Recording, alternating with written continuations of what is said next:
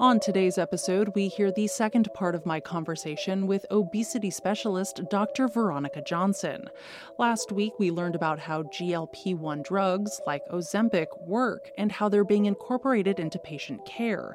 Today, we discuss the shortages and the barriers to access that some patients are facing when it comes to these drugs. It's Tuesday, March 21st. I'm Jay Carlisle Larson, and this is Just Healthcare Daily.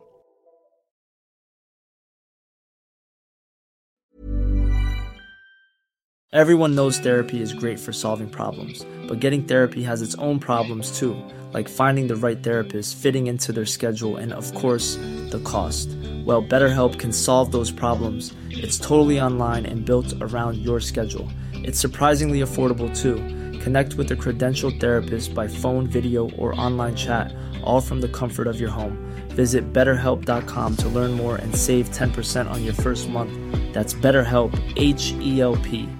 I'm Sandra, and I'm just the professional your small business was looking for. But you didn't hire me because you didn't use LinkedIn Jobs. LinkedIn has professionals you can't find anywhere else, including those who aren't actively looking for a new job, but might be open to the perfect role, like me. In a given month, over 70% of LinkedIn users don't visit other leading job sites. So if you're not looking on LinkedIn, you'll miss out on great candidates like Sandra. Start hiring professionals like a professional. Post your free job on linkedin.com/people today.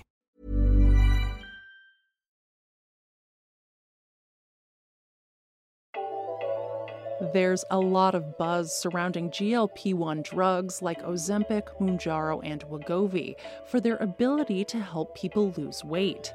These medications were originally developed to manage chronic conditions like type 2 diabetes and later approved for obesity treatment.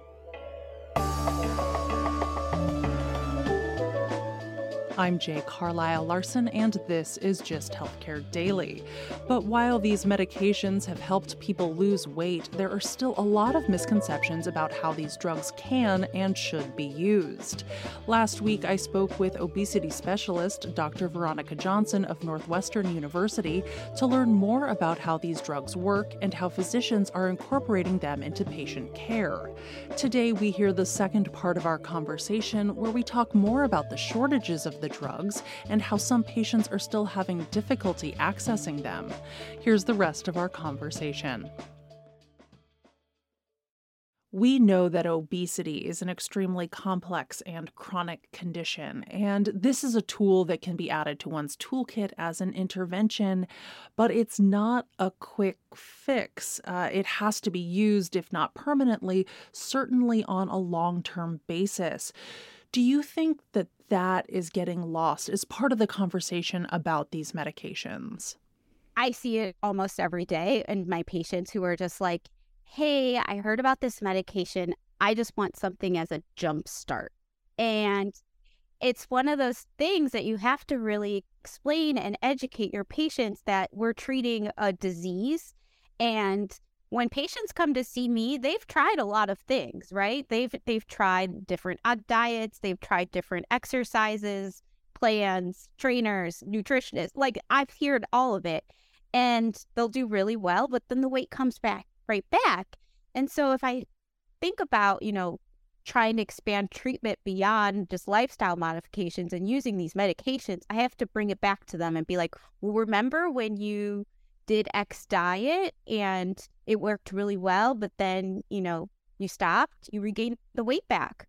That's what the medication's doing. So if you don't think of it as your weight as something that you're going to struggle with for long term, even if I give you the medication and you lose the weight, there is a high likelihood that you're going to regain the weight back. And I try to have that conversation before I start medications on patients, but it also has to be continued to be reinforced. And I'm always willing to have that talk with my patients once they get to their goal weight. If they're like, hey, I'm done. And I'm like, okay, let's see what happens when you go to a lower dose. What happens to your weight? Or what happens with some of the weight-related conditions that we treated because you lost weight? I'm always willing to try, but right now the data is supporting that not only are these medications important for weight loss, but they're also for weight maintenance. Because of the popularity of these medications, you mentioned that you've had patients ask about it and patients across the country are asking about it. And we've seen media reports that there are shortages, both due to supply chain issues and also because of demand. Have you heard from your patients about difficulty getting these medications at pharmacies? For sure. We always are having patients who cannot get the medication from their preferred pharmacy because of a supply shortage. Sometimes they go months without it at a time without the medication, and sometimes we have to find alternatives to kind of bridge them to when the supply issue is resolved. For a long time, when we didn't have Wegovy and we were having our patients on Ozempic, Ozempic recently was approved at the 2 milligram dose. But for a while it was just 1 milligram. And so we were trying to optimize obviously the weight, and, with the higher doses of Ozempic, you get more weight loss. But for a while there was no 2 milligrams of Ozempic. And so my patients just couldn't find it. It's getting better, but it's still a day-to-day battle where, depending on where a patient gets their prescriptions filled, they might have difficulties getting the medication. And I think now it's maybe 2 or 3 days where it takes the pharmacy that time to get the medicine. The market for these drugs is booming, as we've seen with WW's, formerly known as Weight Watchers, acquisition of telehealth provider Sequence, which has physicians that can prescribe these drugs. Do you or your colleagues worry about any further impact on the supply or on patients as the demand for these drugs continue? If we think about the amount of people that have obesity in our country, and even overweight and are candidates for these medications, it's a far more amount of people that are actually have access to platforms like Sequence and WW and things like that. So I don't think we're going to have an opportunity where we're going to see people misusing drugs from that platform, because that's also boarded by obesity medicine physicians who are making sure that these are medications that are being prescribed to people who actually clinically need it.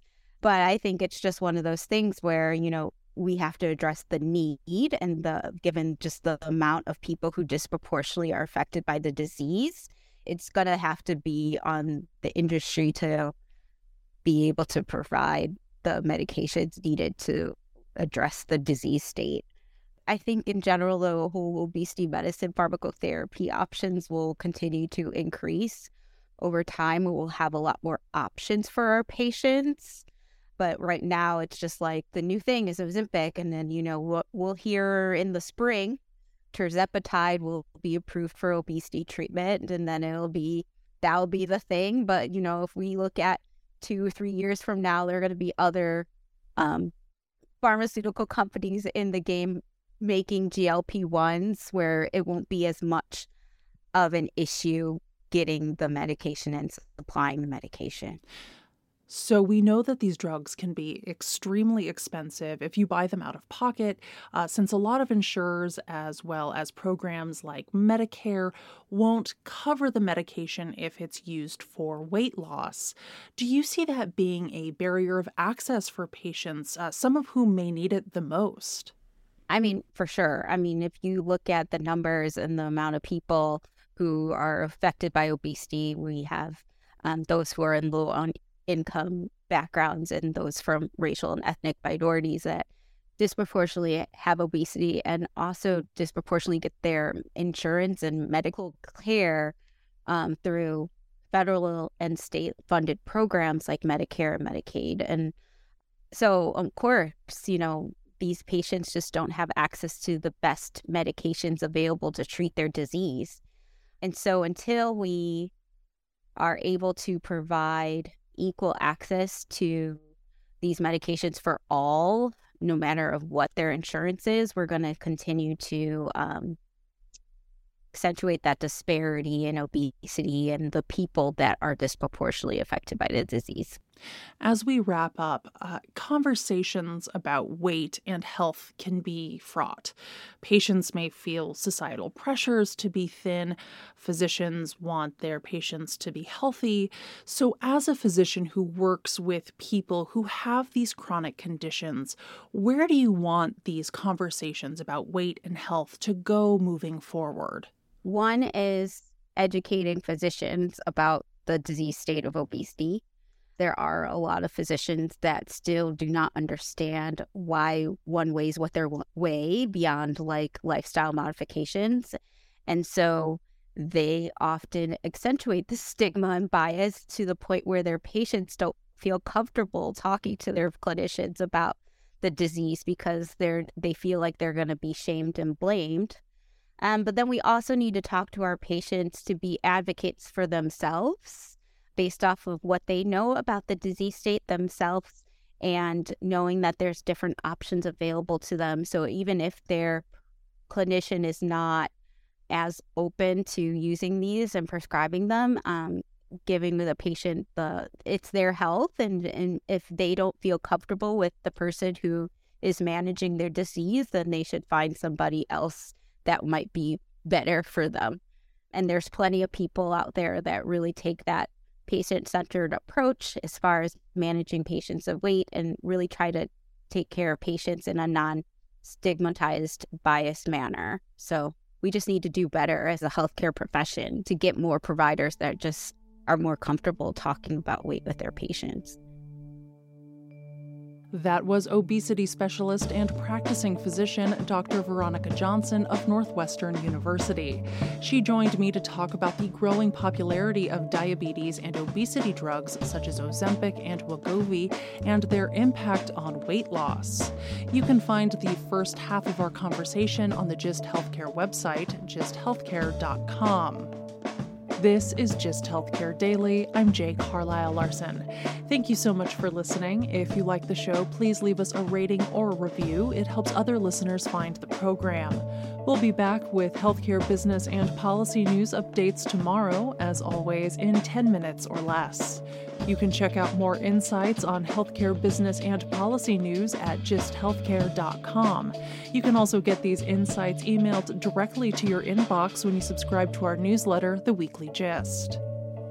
The Gist Healthcare Daily podcast is an independent production of Gist Healthcare, a Kaufman Hall company.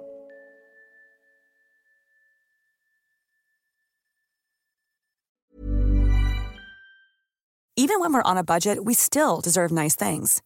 Quince is a place to scoop up stunning high-end goods for 50 to 80% less than similar brands. They have buttery soft cashmere sweaters starting at $50, luxurious Italian leather bags, and so much more. Plus, Quince only works with factories that use safe, ethical, and responsible manufacturing. Get the high-end goods you'll love without the high price tag with Quince. Go to quince.com/style for free shipping and 365-day returns. Imagine the softest sheets you've ever felt. Now imagine them getting even softer over time. That's what you'll feel with Boll & Branch's organic cotton sheets. In a recent customer survey, 96% replied that Boll & Branch sheets get softer with every wash. Start getting your best night's sleep in these sheets that get softer and softer for years to come. Try their sheets with a 30-night guarantee. Plus, get 15% off your first order at bollandbranch.com. Code BUTTERY. Exclusions apply. See site for details.